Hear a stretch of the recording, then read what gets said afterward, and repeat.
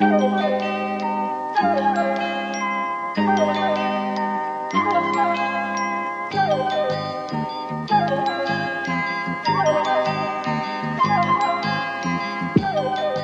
and welcome to this free episode of TF. It's Riley, and I'm here with Alice, Hussein, Milo, and we are thrilled to once again be joined by TF regular, now firmly a denizen of the first class lounge, and sipping one of his complimentary, non-vintage, but still complimentary champagnes.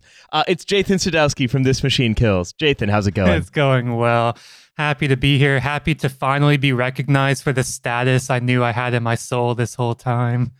Oh yeah, there are not many. There are not many TF first class executive club members. There aren't. But I tell you what, they are all enjoying the complimentary punch. Yeah, the champagne and punch. free pasties. Yeah, of course. Get a mini Yorkshire pudding on your way in. It's great. Yeah, and you get, in addition to all of that, you get a free upgrade if there's a free business class Just seat. walking into the Trash Future Premium Lounge to see Riley in a waiter outfit with a bottle of champagne in each hand, emptying them into a punch bowl, immediately turning around and leaving. There was a time when you'd get like a complimentary glass of piss, but because of shortages, that no longer is offered in. There's no one to hire drive back the the piss piss tanker. drivers. Yeah. They're stuck, Well, no, you can. No, they're stuck in Germany. We can't. We're not importing like piss guys anymore. Yeah, no, that's the thing. You can. We're getting British piss guys. On After the British death wages. of the piss guy, you know. You can't just get it. You have to like queue up and get in, right? And you can maybe you can get in. What show do I have to go to for the punch bowl full of liquid natural gas? That's I guess that would be, well, there's your problem. No, the Romaniacs don't have it, and they're arching their eyebrow over it, being like, see, maybe Brexit wasn't such a good idea. Yeah, the Romaniacs live in a big water tower. It's Brexit cast, but in order to get it, you have to defeat Laura Kuenssberg in a rap battle. Let's talk about that for a minute. I don't want to talk too much about Tory conference because mostly it was just the same people relitigating a lot of the same shit. But BBC raps. So apparently this was all tweeted out and then deleted, all evidence of it wiped from the internet in a moment of insane journalist solidarity, where apparently Lewis Goodall and Laura Kuenssberg of the BBC engaged in one of history's epic rap battles with Michael Gove. Yeah. Just incredible. It was actually convened by Epic Rap Battles of History. And had a, quote, dance-off, which I cannot imagine anything more embarrassing. And Lewis Goodall went to the assembled crowd, are there any Tory scum in tonight? Which is some great crowd work, but also, aren't you meant to be a journalist? Him for emceeing. Yeah, he was comparing the Tory conference after party. Yeah, I mean, to be fair, look, all MCs are hack. They all say stuff like, any couples in tonight, you know, any how long Tory are you scum guys in for tonight. Exactly, yeah. Anyone get a drink in the break? I think, like, Alice and I were talking about this earlier, and, look, the Conservative Party is a party for people with dying brains, but because everyone's brain is dying, they have a vice grip on the UK. The Labour wants to get the people with dying brains because they're the only people who count, and they can't prise the Conservatives' hands off them, really. I welcome the dying brains. I would encourage them to go further by being totally brain dead. Which means we have to have you rap now. It's clearly what the people want. We're gonna need you to. We've booked you on fire in the booth.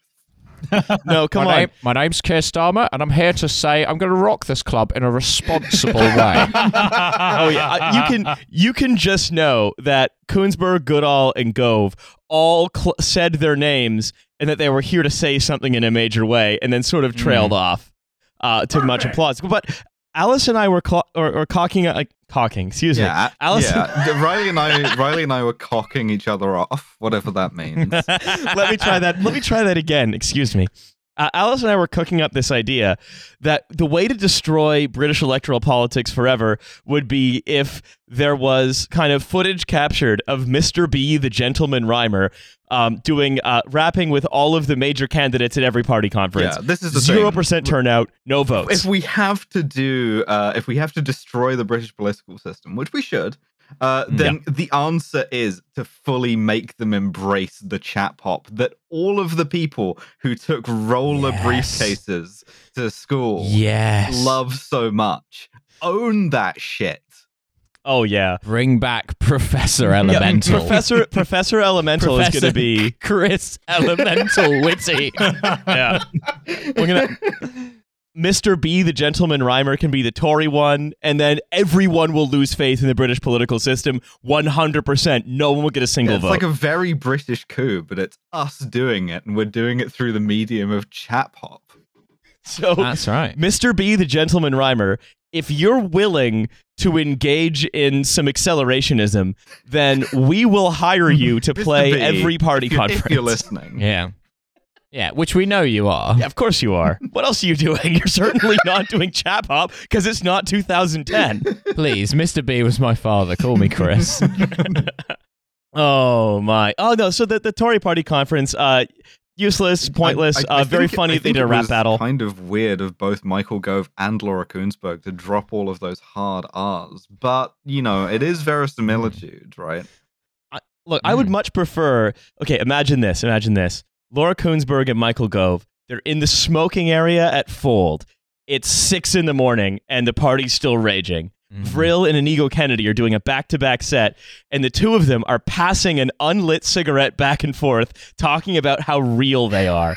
I would vote for that party. I'm trying to envision what the rapping is, and you're right that Gove is chap hop, right? Like, obviously. Yeah. But I just have this vision in my head that I'm unable to shake of Laura Kuenssberg getting on the mic and doing some, like, actually pretty deep cut Wu-Tang shit. But again, I think she was doing the verses from Wannabe by the Spice Girls. Laura Kuenssberg grabs podium, liquid swords. Right. Anyway, but we're not actually talking about anything British today. That's going to be the end of the British segment for us for a while. We talked about British politics too many weeks recently. I got a startup. Okay. Startup. It's called Improbable. Oh, fuck off. Just an immediate fuck off from me. Is it the name of a chap hop rapper? Yeah, it's Senor Improbable. Yeah, it's Senor Improbable, the Cypress Hill of chap hop. They call me Mr. Unlikely. They call me Mr. Unlikely because all the girls like me. There we go. We're chap hoppers Dropping now. Intellectual raps, bitch, I might be. Jathan, as the guest, it's called Improbable. What do you think it does? Please do not use your advanced knowledge of the theme of this episode. But please answer in raps. I was gonna say I know what it does. This is unfair. I'm a ringer here. Well, you're disqualified. Go enjoy your champagne punch. Milo. Okay. Improbable. So, I mean, the name really doesn't help because all of the startups that we ever mention all do something that is objectively improbable. Oh, speaking of, before we go on, Ginkgo Bioworks has now been apparently, which we talked about with Alex Skaggs the last time we talked with her. Turns out Ginkgo Bioworks is bullshit. Huh? That one of the many things we've said was scams was a scam. Riley, are you saying I shouldn't have invested in them? Didn't invest all the Patreon in Ginkgo Bioworks along with SoftBank. Wait, Riley, was that not investment advice? Because you didn't clarify. Oh my god! Oh my god! No, it was not investment. Improbable. Come on. Just first thing comes to your mind. I'm trying to get into the headspace. The full name is Improbable Worlds, but it's registered as Improbable. Oh, Improbable Worlds. They're doing something about the future. That's sort of table stakes. The future. Okay, yes. They're gonna they are lending you money to start a business through an app. No. Oh. That's very low effort. Come on. Hussein. So my initial idea was that it's a gig economy app, but for like magicians.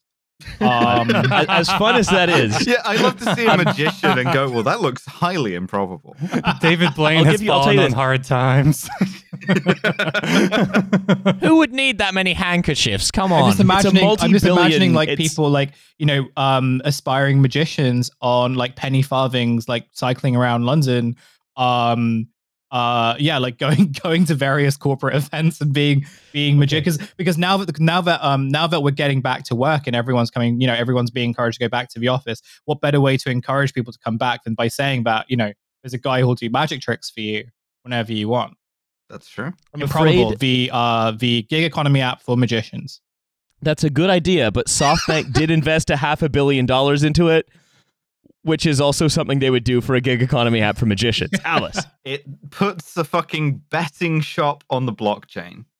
A blockchain. It is to do with blockchain a little bit. That was a gimme. I was going for the gambling angle because, like, improbable, probability, odd. So you're being too clever, Alice. Improbable's vision is to reimagine how people play, work, and live. We are dedicated to building blank. An enormous tower to pierce the heavens and assault the throne of God. I have to say this really quick thing just to get it off my chest. That go what ahead. Hussein was saying reminded me that Tom Walker was telling me he once did a gig in a magic club. Friend of the show, Tom Walker, in liver Australia. in Australia. Yeah, we love Tom Walker. Hi, Tom. And the guy who ran the magic club, who was a magician, had been on like hard times and was like clearly like sleeping in the magic club. And then Tom was chatting to him like, "Oh, man, how you doing?" And he's like, "Oh, it's been kind of a bad week. Like, first of all, my rabbit died." And second of all these vaccines, am I right? Yeah, that is right. No, it's not the Tower of Babel. Hussein, to reimagine how people play, work, and live, we are dedicated to building blank. What's blank? God, it could be so many things because like we've just done so much. It could. It really could. I'm not helping you with these.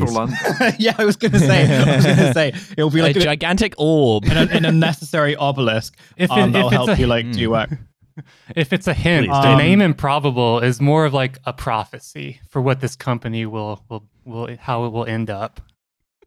I actually have their track record in front of me. It's less of a prophecy and more of a descriptor. Is it some kind of booth? Are they building some kind of booth?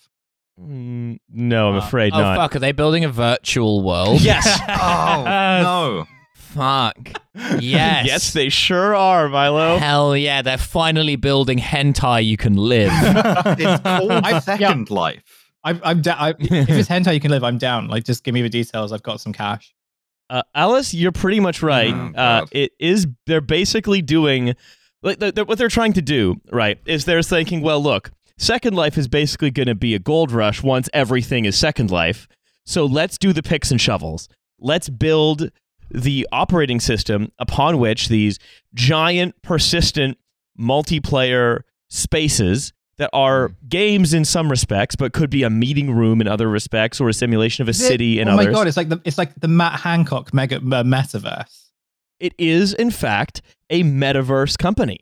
Hell yeah. I want to go to my 9 a.m. HR disciplinary meeting about photocopying my ass as one of the characters from Team Fortress 2. Yeah, you could be the demo man. Yeah, that's right. I keep like blowing stuff up in the room. I'm sure you're going to get into this, Riley, but in addition to being a game studio with a bunch of game devs on staff, they also have a sideline in what they call improbable defense.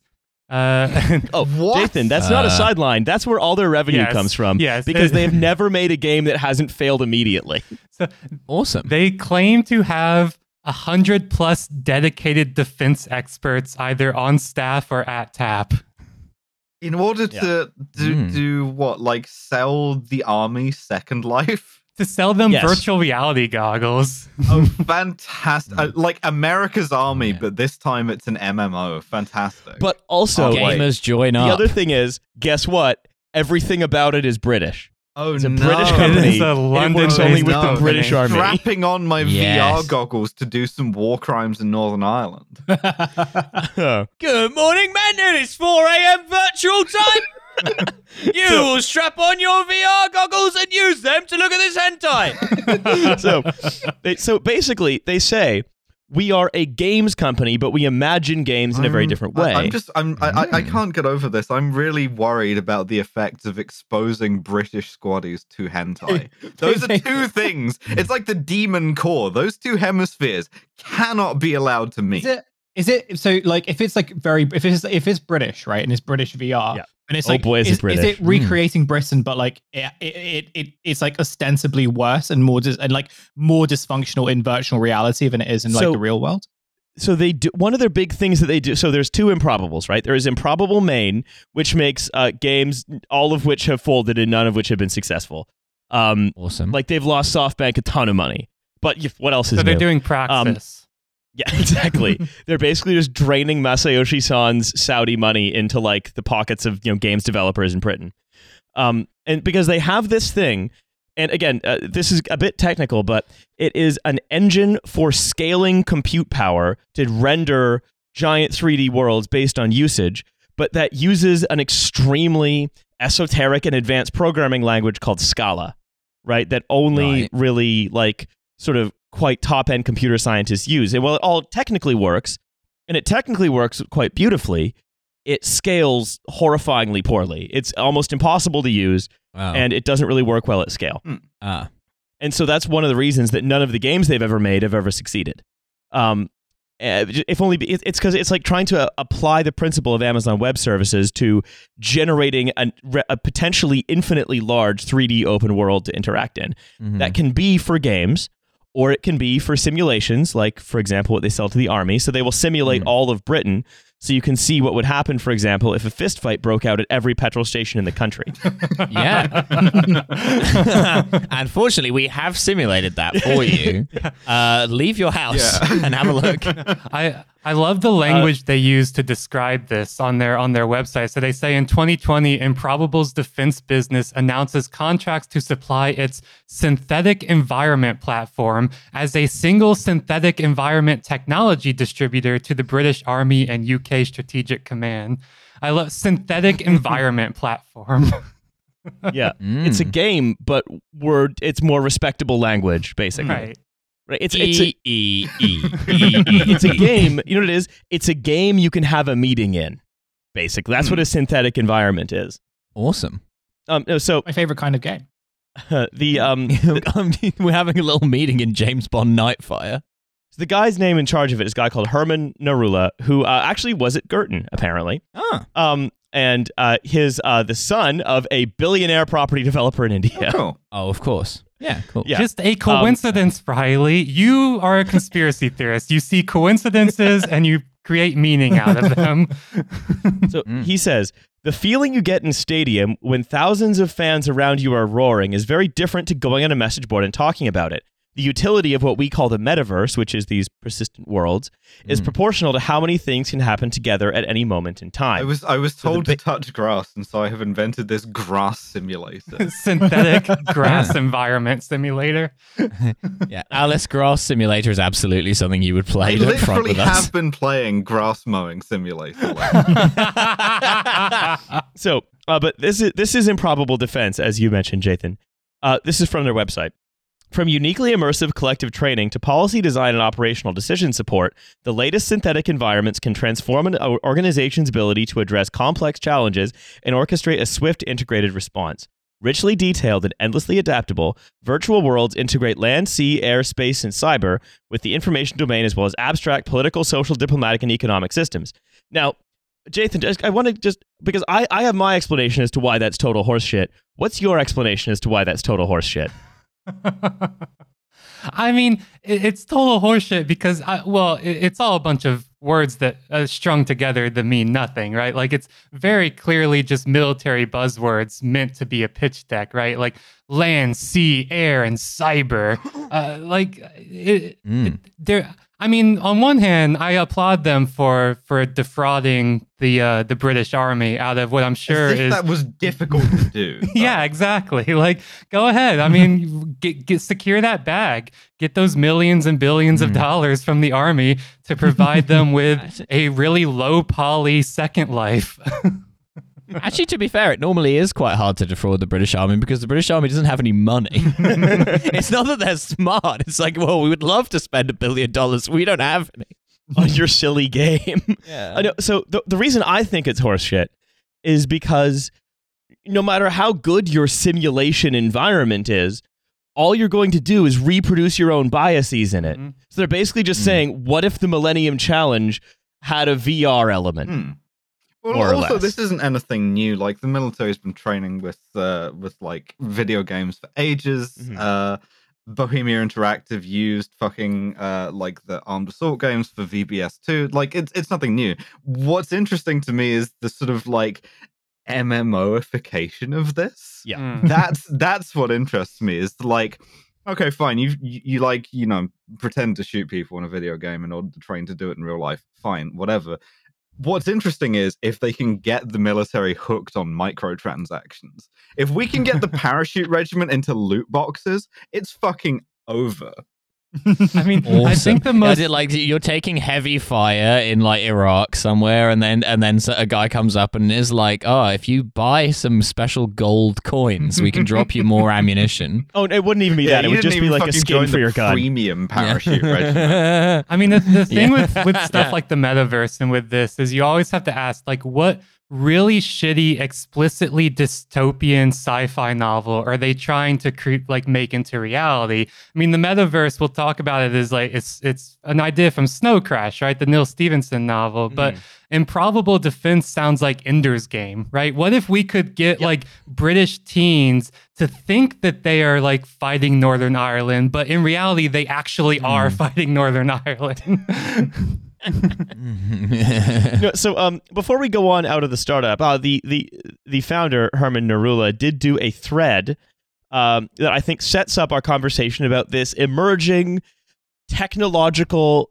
It's more than a platform or approach, a technological paradigm that's being pushed by the same fucking monsters and devil worshippers that have pushed all the technological paradigms so far. Awesome. Gotta worship someone. Narula says, in some quarters, folks are simultaneously outraged by the possibility of the metaverse while also openly unclear on what it is. It's a curious phenomenon for something to be so triggering and also worthy of such analysis. We need a simple definition of a metaverse. It is a network of connected experiences which provide fulfillment, develop social relationships, or otherwise provide value to community of users, including but not limited to entertainment. That's such a be in a chump thing to call it triggering, though. Like nobody's triggered Yeah. by this. Yeah, It's also very funny to be like, we need a simple explanation of this, and then proceeds to say some stuff that means almost nothing. To be a metaverse and not just a game, these experiences must have in aggregate real consequences, real property ownership, the ability to transfer value and build investable businesses, or create real cultural outputs. And if you die in the game, you die in real life. Your Now- brain makes it real. And this is why I wanted to read this thread, because here's what it gets to. One of the core tech utopian rejoinders to criticisms of this thing called the metaverse, which we will define more fully anon. Now, the first question would be, why is anyone against this? The search for even deeper psychological fulfillment is so fundamental to our psyche that even closely related primates are motivated by the need for autonomy, relatedness, etc. Let's consider potential objections. You perhaps imagine quote-unquote virtual experiences are somehow less useful than quote-unquote real experiences. Unfortunately, you are now then against dreams and basically all inner thoughts, which sounds like a dire position to hold. Okay, I've classic. been fucking out-logicked by this guy. I'm sorry. Yeah, you've actually been living in a metaverse your whole life. So I'm going to sort of just slowly slip into the meat of the episode here now that we're done the startup. Jathan, what is the metaverse? I mean, Join me. The metaverse is everywhere. Yes, It is all around us. the metaverse. No, it's is- not. It's nowhere. It's in a bunch of idiots' brains. Yeah. Please, Jathan, go ahead. Yeah, I mean, it's a good question. What is the metaverse? And Herman Narula in the thread that you're referring to does a really good job of showing how even somebody who has this company that is meant to be a metaverse, like a metaverse first company or whatever, still clearly has no fucking idea what the metaverse is, even as he browbeats everyone for also having no idea what it is. And that's because there is no such thing as the metaverse, and even like Facebook, right? So Facebook is the metaverse, right? In terms of like what it is right now or what it's going to be something that is completely directed, if not outright owned solely by Facebook. But even then, like Facebook themselves are not clear what it is. Right now, it appears to just be like, you know how you hate your office, but then COVID lockdown happened. But then COVID lockdown happened, and you were like, maybe actually I kind of miss my office. Well, the metaverse is going to be the synthesis of that dialectic. You won't actually get to your office, but you will get a virtual office instead. That's the metaverse. You still have to go to meetings, but you get to go to meetings dressed as Iron Man if you pay to buy the premium Iron Man customization. Exactly. Yeah. Yeah, you'll never have to leave home. All you'll have to do is strap on your big giant Oculus Rift goggles, and now you're in the office. But importantly, you're only in the office from the waist up, so you can't ever do a tubin. It's basically Tubin insurance. So if we want to talk, so this metaverse that we've been talking about, right? And interestingly, I think, remember, I really do hate to do Twitter review here, but here it's sort of worth doing, that when Grimes posted a status after she was just seen doing some moronic shit in Los Angeles, she said, "I'm not a socialist. I believe in a radical form of UBI based on crypto and gaming." How could I forget? E-girls are always saying this. It's trap. Don't do it. Yeah. Like, I've fallen for this many times before. But the thing Grimes, is, come on, trash. the thing is, Red flag. Red flag. the thing is, right? I called suspect that Amaranth she has been coin. she's been so in what is currently this thing that's very big in fashion among techno utopians, this metaverse thing, that's what she was talking about. She was talking about the metaverse. And this is defined by a venture capitalist called Matthew Ball as, quote, "an expansive network of persistent, real-time rendered 3D worlds and simulations that support continuity of identity, objects, history, payments, and entitlements, and can be experienced synchronously by an effectively unlimited number of users, each with an individual sense of physical presence." This is something that people have been trying to push for. Like, do you have a PlayStation Home? Do you remember when your PlayStation came with a metaverse thing in there, and nobody ever used it, but it was there? It's the same thing. No, Alice, let's be fair. Pedophiles used it. But now imagine that, but also it's your work. You work on the PlayStation Home app. Well, Yeah, I have meetings with the pedophiles. Exactly, yeah. It didn't work before because we didn't have the blockchain, Alice. That's why, and we didn't have all of those really. Whenever I need to make something functional, that's what I feel like I'm missing is the blockchain. That's right. I'd spend like the last few months on like VR chat, which is, I guess, like a metaverse-ish type of thing. Well, everything is, because the metaverse means nothing. Yeah, but I mean like the whole like VR sort of like interface thing, right? And like I'd spent like the past couple of months on it because like it was part of my dissertation research and everything. And like it was really like weird to sort of like adapt to. I can understand like why people like enjoyed it, but even while I was doing, like, I was very like, there's a very small number of people who actually use VR chat, which is like quite an advanced kind of social virtual reality social media network, and probably like the main one that like people use. I guess like my thinking about like metaverse type stuff, and Jathan, I'm really interested in like hearing your thoughts on this, is more just like, is this kind of, it's not going to be a thing that people enjoy, but rather that people are going to be forced to use. And that is very kind of similar to lots of other Facebook products, where it's like, you know, we know that you don't like using any of the platforms. They're all kind of fucking awful. They all kind of bring out the worst impulses into every user, and like the platforms incentivize them. But also, in order to kind of like maintain our dominance, we're going to like give you no choice but to use them. So you better love enjoying being in your VR office. I think that is broadly right. I mean, the metaverse right now is really, you know, while you have people like Matthew Ball and you have people like Herman Narula talking about it in these grand kind of ways of it being like this everyday thing that replaces social activity, but not replaces, right? Because it's not virtual, it's real, right? And if you don't agree with that, then you don't agree with the concept of dreaming. But I think you're exactly right here, who's saying where the business case for the metaverse right now is really it's a B2B kind of service, right? Like I've heard from friends of mine who are like high up in some of the major consulting companies, like global consulting companies, they're going all in on virtual reality as like a management consulting solution that they're pitching to other, very large corporations. Oh, great. I can get fired by a McKinsey guy wearing an Iron Man suit. Yeah, exactly. It's virtual office space, right?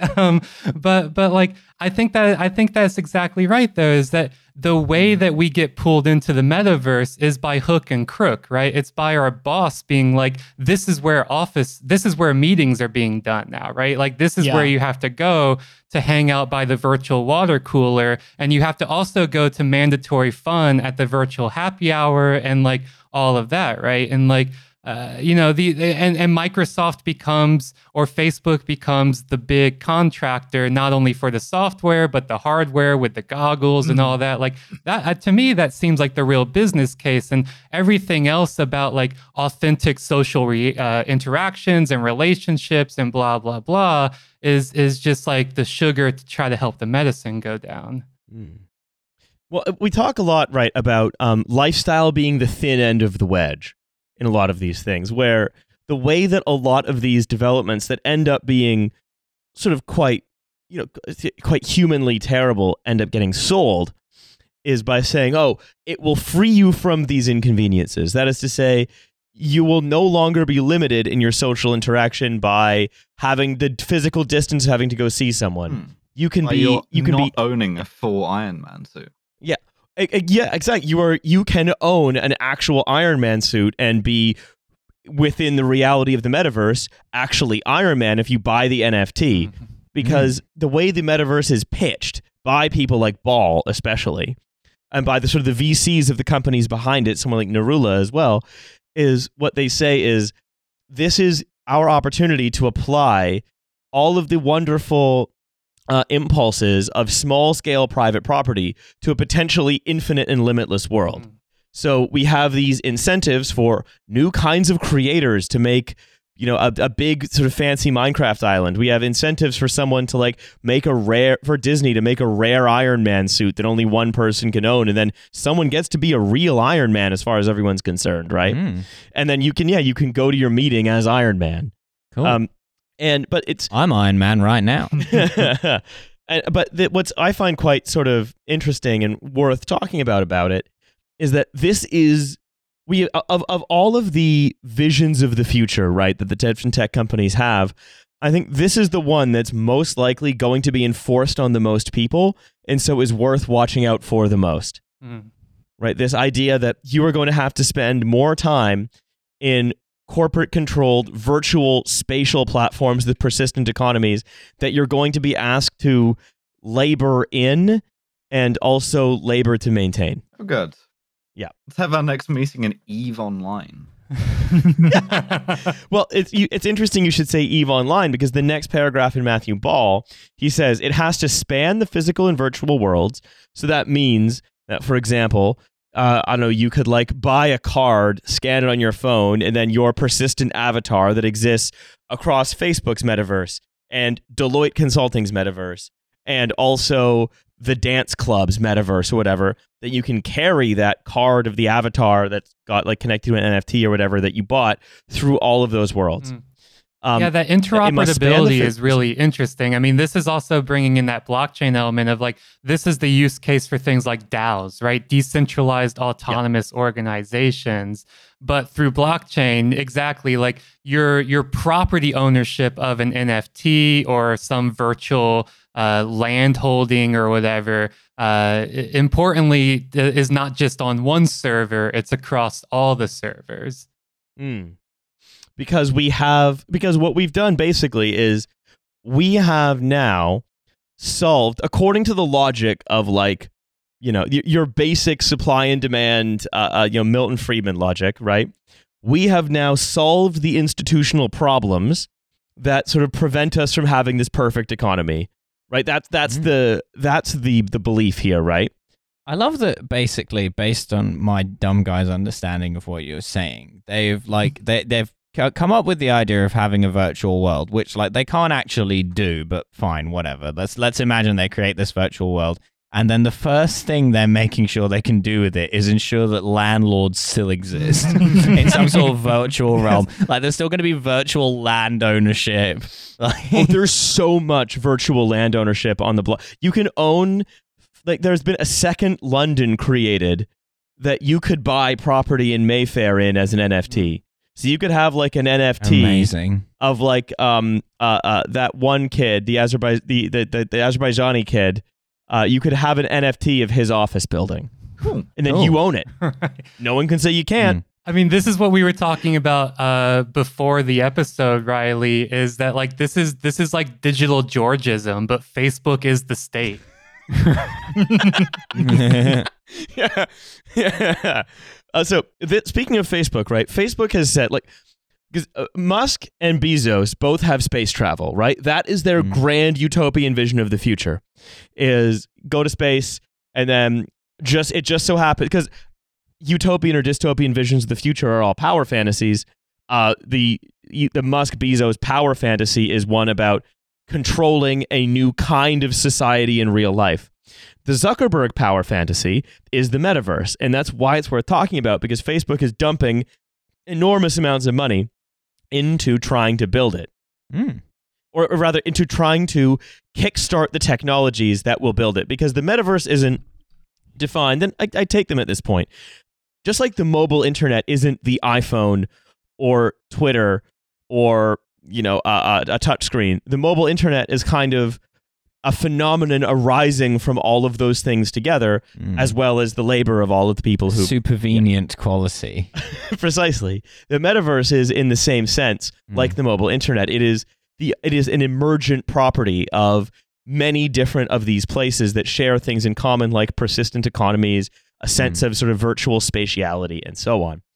And Facebook is trying to do enough investment in it that it becomes a thing, that it's reified, that other people then start developing metaverse apps. They just happen to develop them on Facebook's platform. So this is what Facebook says to define it. The metaverse is a set of virtual spaces where you can create and explore with other people who aren't in the same physical space as you. Again, note those words, create and explore. This is basically appealing to Montessori-educated middle managers, right? But no matter how many times, because always remember, Uber was about middle management type people making extra money on the weekend to go to the craft beer bar. It's not how it turned out.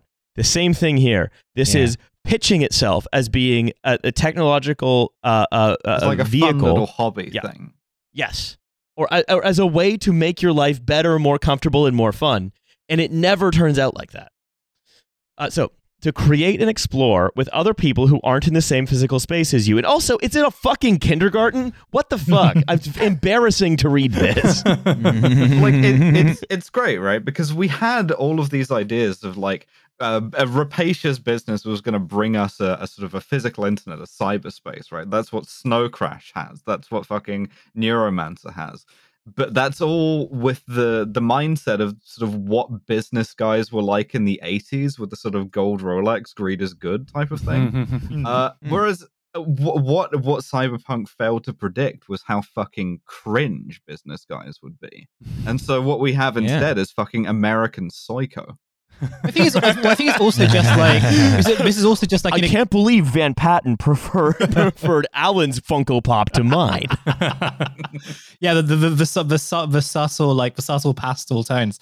What I was going to say was that like I think it's also this acknowledgement that by the tech guys that like material advancement isn't going to happen, or like they've kind of like seeded the idea that you can that tech kind of has a material-like ambition to it. So instead, what they've kind of done is suggest that digital items are just as valuable and just as important, and just as useful, and digital experiences, and crucially digital experiences. But I guess like when I think about like NFTs and like digital objects and like I think I don't know whether this I need to like read the story properly, but there has been like a news article recently that in London that they have released the 4D Monopoly experience.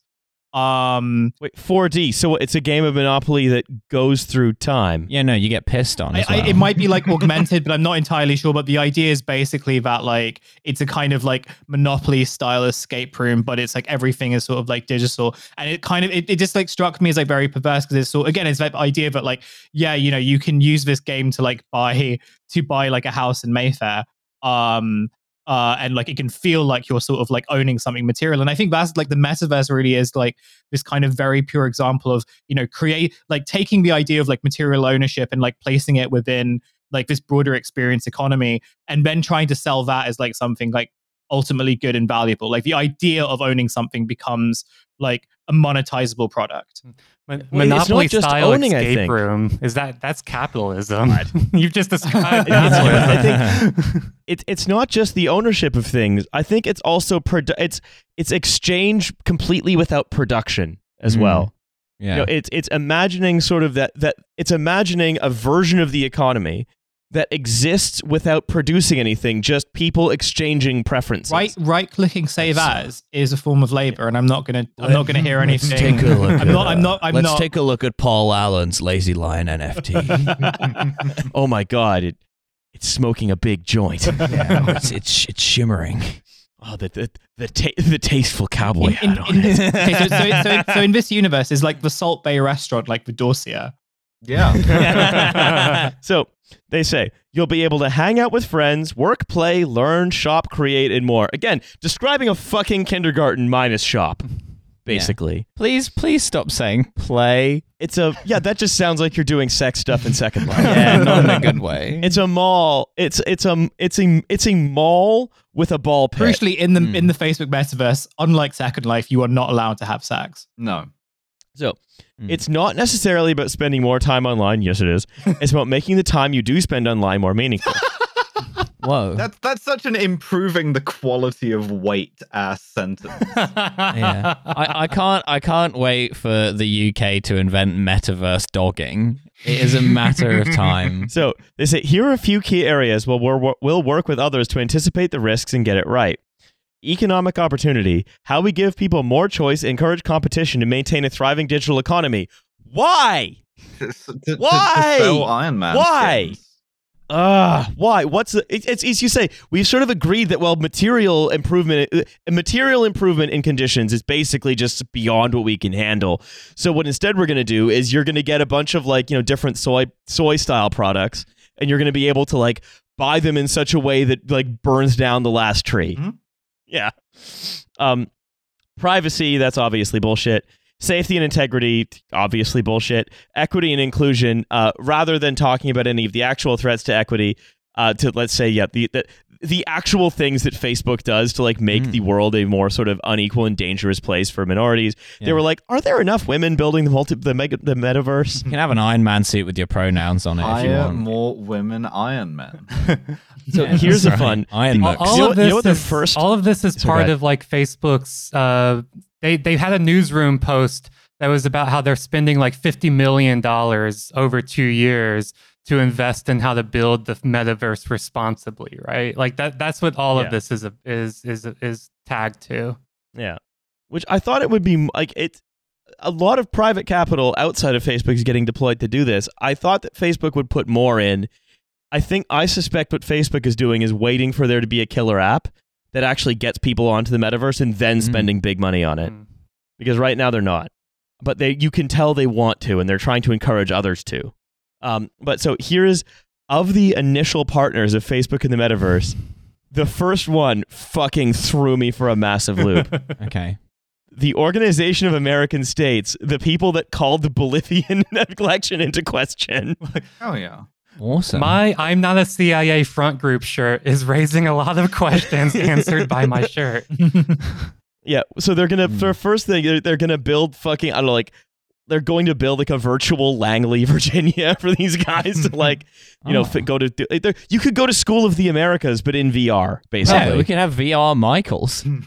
So in this partnership with like in this little tagline about how they're partnering with the Organization of American States, they say it's on job training and skills development, which makes me think the School of the Americas. Yeah, the School of the, which makes me think like in your guys' recent episode with Paris Marx, he brought up Sleep Dealer a couple times, that movie, and I'm like, oh, Facebook is just making Sleep Dealer into reality with the OAS. Like, that's like, you just plug in a bunch of really low wage workers in South America into the metaverse, and they can do real labor in North America without ever having to actually cross the border. So it's like you got British teens doing In-Gamer, and you've got South Americans doing Sleep Dealer. Like, the metaverse is really shaping up to being a thing of our fantasies.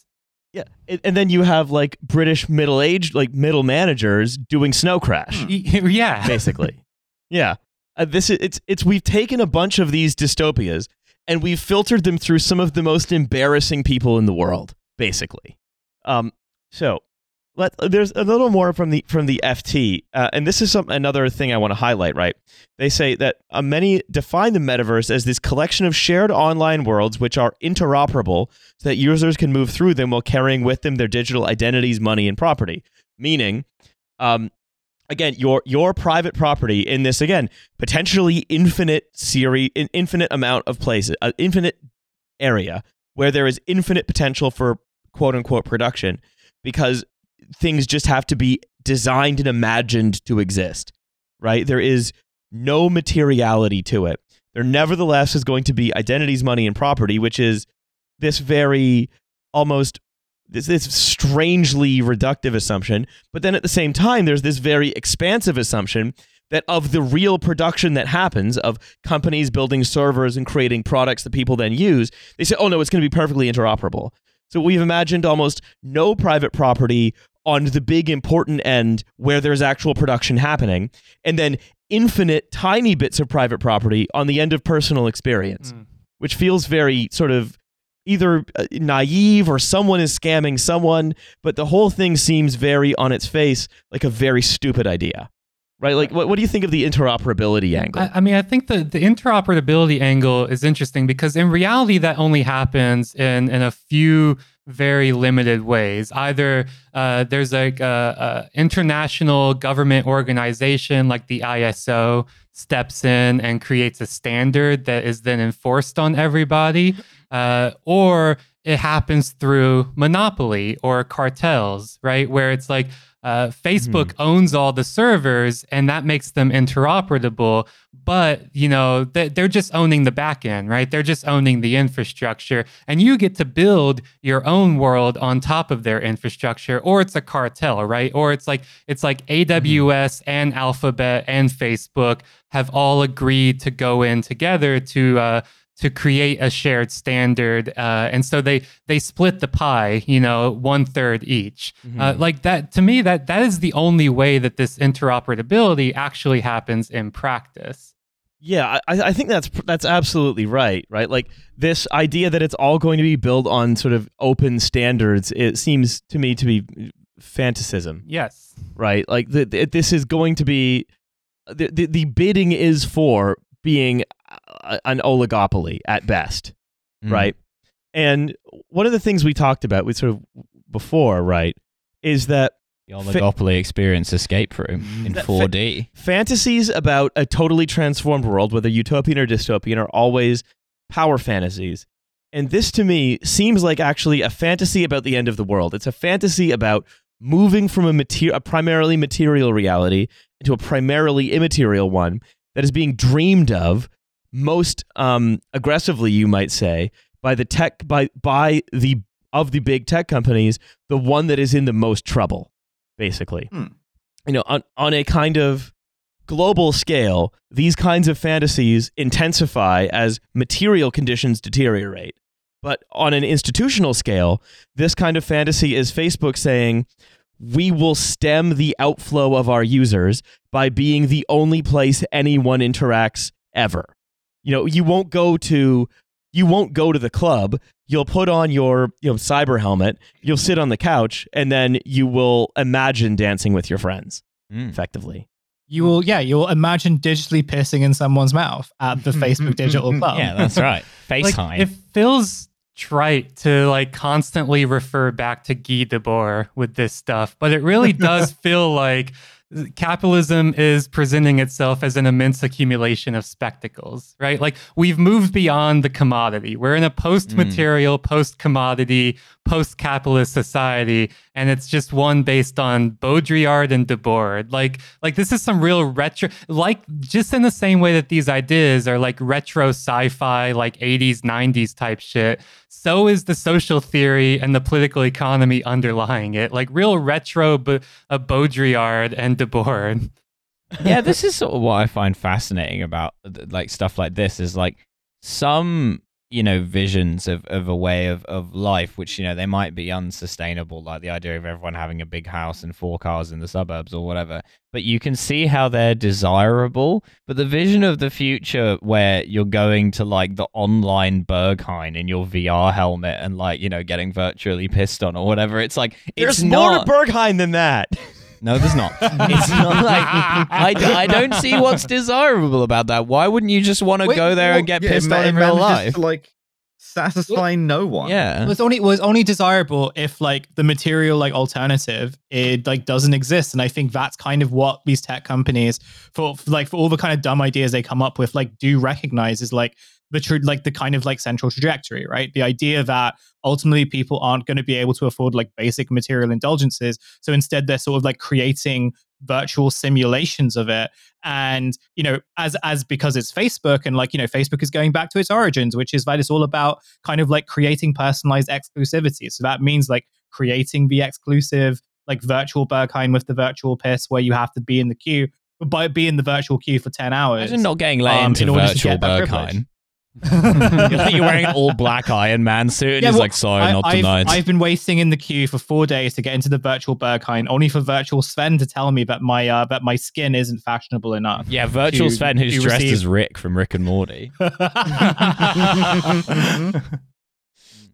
yeah, like ultimately, I think that's kind of like what the sort of like really sinister backdrop to this is like this reality, this thing that like tech companies kind of realize where, you know, where like the kind of real world is heading towards. They sort of know that it's going to suck, and they're just trying to like get in on it early. Yeah, I don't think like the metaverse as it exists with like the weird VR like office is going to be like the dominant form of how it works. I think that's just kind of like one build of it. But I think like the general principle of like Facebook have spent years basically scaling its like platform and like getting loads and loads of users. It's still like the platform, I think, with like the most amount of users of any social media platform. So they've spent years trying to get this thing, and now they can like seamlessly transition those members into this new environment, or force them to participate in that environment, because like what is the alternative? Well, yeah, capital getting displaced first by geography and then by like time, and then finally just out of reality altogether. Great. Well, I think you say what's the alternative. I think mostly how people are going to be interacting with this is through the levers of coercion. I think people are going to be coerced into this thing, because again, maybe it's fun to go to a concert in Fortnite, but what if but if you're that age, I'm sure you're having a fine time. But is that a replacement for going out of your house? Is that what if the only version of that is there? What if you have to have a Fortnite account and buy Fortnite skins, and then all of a sudden it's not just enough to have the clothes you put your body in, you have to have clothes you put your avatar in as well, creating new elements for consumption and new places for production to happen without production, right? It is, if anything, it's capital's dream, because exploitation is potentially infinite, requires no investment, and can just be imagined. Right. And where pure coercion is pure and perfect coercion is possible, because you can just be deleted or kicked off or whatever, simply and on the basis of terms of service that you have no democratic accountability over, because you're consuming a product created by a company, but your consumption of that product becomes a precondition to you living and going to work and doing all of these things. We gotta go to the virtual Berghain, Morty. He's called the piss guy, Morty. Look, you're gonna need to fist me, Morty. It's about blending in. So, but the thing is, the metaverse as these people imagine it, right? This paradise is kind of a mall combined with a Zoom call, combined with a ball pen. But one of my favorite things. With the sense of spatiality, but it's a fantasy that the simulacra of activities can replace them. But it's also Club Penguin, and you're getting banned for talking about the Unabomber. It's about this fantasy that like property rather than production, just ownership of things rather than the making of things, is central to how the economy works, because it's just the communication of preferences. And that production is totally disconnected from the economy, that you can reproduce certain elements of our world by imagining this frictionless infinite canvas, which is another metaverse startup, by the way, upon which people can just project their desires and trade them back and forth, and you just skim a little bit of each transaction off. That goes to the fundamental characteristic that the many definitions of the metaverse, which are basically a shopping list, by the way, rather than an attempt to get to the core of what it is. That's why they tend to include things like a persistent economy with real world consequences. But why is that necessary? It's because like the metaverse is about, at least in part, a more perfect version of capital with the exchanges, communication, and management, but no messy realities of actually having to make anything, actually having to exert ideological power. These virtual worlds aren't really a problem, but like, who's the problem is that the people who are building them want to design these strange elements of ideology into them, and they want that to be where people can live. And I'm worried that people are going to be forced to live in them. Yeah. Meet your virtual landlord. And he's not going to fix your virtual boiler. Who's making you live and have a hotel, which is also where you work. Yeah. And next year, the Conservative Party conference will be in VR, or like not even next year, but like maybe in a few years, the Conservative Party conference will be in VR, and we will get to see Laura Kuenssberg do a virtual reality rap battle with like, I don't know, some fucking guy who's like I don't know, like a Peter Griffin avatar with an AI Hard of VR. Winston Churchill. Yeah. Well, here's an example, though, of how, because one of the things that interests me most about this is work, labor, etc. And because some of these metaverse games advertise themselves as being more quote unquote real because they're games without NPCs. What they are is they're games based on crypto, where some players pay others to be NPCs in their games. Right. So- this is the gig economy angle to this, right? Like we always have to ask, like, wither the gig economy, where is the low wage, like hyper precarious piecemeal work in any of these big technological systems and fantasies? And it's like that's where it is, right? Yeah. Like there's no AI anymore. I mean, we all know AI is a fucking like wizard behind the curtain anyways. It's a fantasy. So like might as well just lean into it and market the fact that no, this isn't AI. There's no NPCs. These are actual people that you get to boss around, that you get to use to fill out your dinner, your virtual dinner party, or your mystery game, or you're going to play Clue, and you're going to actually get to kill one of these people in real life. It's really fun. So citizens of Decentraland, which is a metaverse game, are constantly using the areas in Decentraland that they buy with real money, using they buy the crypto token of Decentraland called Mana with real money. They buy plots of land in the game with that money, and then they use that to throw concerts, art exhibitions, or have games there that other players can come play. So there's an example where you can build a casino on your plot of land in Decentraland, and then hire another player to go be the croupier at that casino and pay them in the cryptocurrency that the whole thing runs on. So you can be paid to be an NPC. Awesome. People will literally be NPCs in the metaverse. right. It's a quite totalitarian vision, right? Because it's this controlling of all of this unproductive labor, but then all of this productive labor invisible around it, from who builds and maintains the servers, who does the programming, who brings all of the people, all of the liquid slop that they need in order to not get atrophy while they're sort of plugged in, right? There are all of this actual real labor has to go on outside, and all of this hyper exploitation happens inside, and it's just a smaller and smaller number of people who actually benefit from it. It's a deeply totalitarian vision, but made sort of comfy and exciting for moronic bovine middle managers. Yeah, cool. Basically. Great. Look forward to it. It's pretty fun, right? We'll be logging on. Finally, the petty bourgeois are ascendant. They will take their place on the throne. Yeah. And I mean, replace Hussein with an NPC. One thing, and I mean, even when Zuckerberg talks about it, right? He talks about it in terms of a new workspace for middle manager type people. So he says, it'll transform like the nature of work. He says, what you'll be able to do, and this is in an interview, you'll be able to, with a snap of your fingers, pull up your perfect workstation. So anywhere you go, you can walk into a Starbucks, for example, and you can sit down, you'll be drinking your coffee, and then wave your hands, then have as many monitors and calls as you want.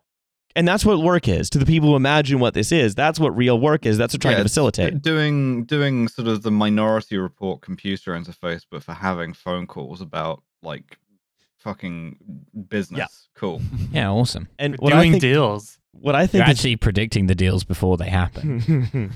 I think it's very funny. He says, and this is something it's really revealing, I think, about one of the other reasons, in addition to sort of fantasies about not being or not having elements of your platform decaying. This is another thing that why I think Facebook is so interested in it. They say, I think a lot about the computing platforms we have now. This is Zuckerberg. We have phones, they're relatively small, and a lot of the time we're spending, we're basically mediating our lives and communications through these small glowing rectangles. And I think that's not how people really are made to interact. We're used to being in a room with people and having a sense of space where if you're sitting to my right, that means I'm also sitting to your left. We have some sense of space in common. When you speak, it's coming from my right. It's not just all coming from the same place in front of me. And he says, no, we're not meant to have phones. We're meant to be in meetings like this in a boardroom. This is how people are meant to exist with one another. And it's like, that's relatively recent. That's a recent development. But also, it's Mark Zuckerberg saying, what a coincidence. I found out how humans are actually meant to interact with one another. And wouldn't you know it, it's actually all going to be naturally, mind you, has to be channeled through this platform that I'm inventing. It's crazy. We're going to be grilling some coincidence. virtual meats. He says, the interactions that we have will be a lot richer and feel real. In the future, instead of just doing this over a phone call, you'll be able to sit as a hologram on my couch, or I'll be able to sit as a hologram on your couch. Going to someone's house? What is wrong with you, you fucking nerd? No, if you go into someone's house, then you have to go outside. You might get bullied. Oh, yeah, that is true. To be fair, that is true. I bet Mark Zuckerberg gets bullied every time he leaves his house. Oh, if only. Also, it sort of goes against all the research around like meetings and how useless and like unproductive they are, Yeah. right? Like Why this form of facilitate having them? They're useless. this form of having a meeting like doesn't do anything for product. Like there's a lot of extensive research and writing based on this, like, and that the only people who enjoy it are like middle managers and bosses who just like the idea of having like being given a fake job with like a huge sense of authority, which again, it makes sense. Like why like Facebook of all companies would kind of think that this is a really great way of like organizing a society or like organizing a community. It says also, last couple of things before we close out. He actually says, the other thing I think is going to be pretty exciting is having meetings. Awesome. It was so exciting having meetings when I had a sense of space of being in the same room with people. It definitely wasn't more exciting when I could just like not be in the same room with people and not be having to wear like uncomfortable pants and shoes. Yes. Yeah. It was so exciting when I had to wear the uncomfortable pants and shoes. Loved it. Even though the avatars aren't as realistic today as they will be in a few years, in a lot of ways, by the way, what they have looks like Habbo Hotel, right? He has basically made Habbo Hotel. It's like shit. But in a lot of ways, it almost feels more real. Like you have a sense of space. And he loves to talk about this feeling of realness, sense of space, and all of this, right? And he says, but what he's really driving at, that's all the stuff that's meant to sort of entice you towards it, even if it's moronic. But he says, it's not just enough to create something people like to use. I'll say you certainly can't even manage that. It has to create opportunity and broadly be a positive thing for society in terms of economic opportunity, in terms of being something that socially everyone can participate in. So we're really designing the work that we're doing in the space with those principles from the ground up. This isn't just a product we're building. It needs to be an ecosystem. And so the creators we work with, the developers, they're not just going to need to be able to sustain themselves, but hire a lot of folks. And this is something that I hope millions of people will eventually be working in and creating content for, whether it's experiences or spaces or virtual goods or virtual clothing, or doing work to help curate and introduce people to spaces and keep it safe. I just think this is going to be a huge economy. And frankly, I think that it needs to exist. It must. Cool. It has to. I'm sorry, there's no alternative to logging on with your Iron Man costume and then getting Facebook advertisements while you try to like do a spreadsheet, because that's the economy of the future. I feel like Samuel Jackson in Pulp Fiction. Like, say space one more time, motherfucker. Say space one more time. But also, it's like, I think that having to monetize people's interactions through sort of meaningless busy work is actually a kind of acknowledgement that was never really that valuable. Because in order to actually get value out of it, capital has to show you ads while you do it, which basically means it sort of counts as leisure time as opposed to productive time, because you don't actually have to be focused on it. You just have to be sort of sitting there for 8 hours a day, right? That it's now all sort of merging into a kind of fun where you being at work in your spreadsheet factory, or you being at the dance club, or you going to the mall as Captain America the whole time, you're just sitting on your couch through all of it. Like, it's just sort of an illusion. Right. And I think that critique doesn't mean that I don't value inner life. It means I think I understand when I'm being lied to. I understand when I'm being hosed, effectively. Right. Yeah. Anyway, I see we're going long, so I'll wrap it. Anyway, You're gonna wrap it like a freestyle wrap it. Go for it, Riley. Hit the mic. Are you here to say something in a major way? No, I'm not. What I am here to say is thank you so much to Jathan for coming on today and hanging out with us. Of course, always a pleasure. You are always invited to come and continue to improve your lounge access. And to recommend everyone once again to listen to This Machine Kills, one of the 2 technology podcasts that is very smart about it. It's that one and Tech Won't Save Us. So check those out. Yeah, this machine does not suck you off. This machine does not suck you off. Crucially, don't try. Right? I'll tell Jason. It's not going to be good for you. No, don't put your dick in there. We don't have the metaverse yet, so yeah, no, that's right.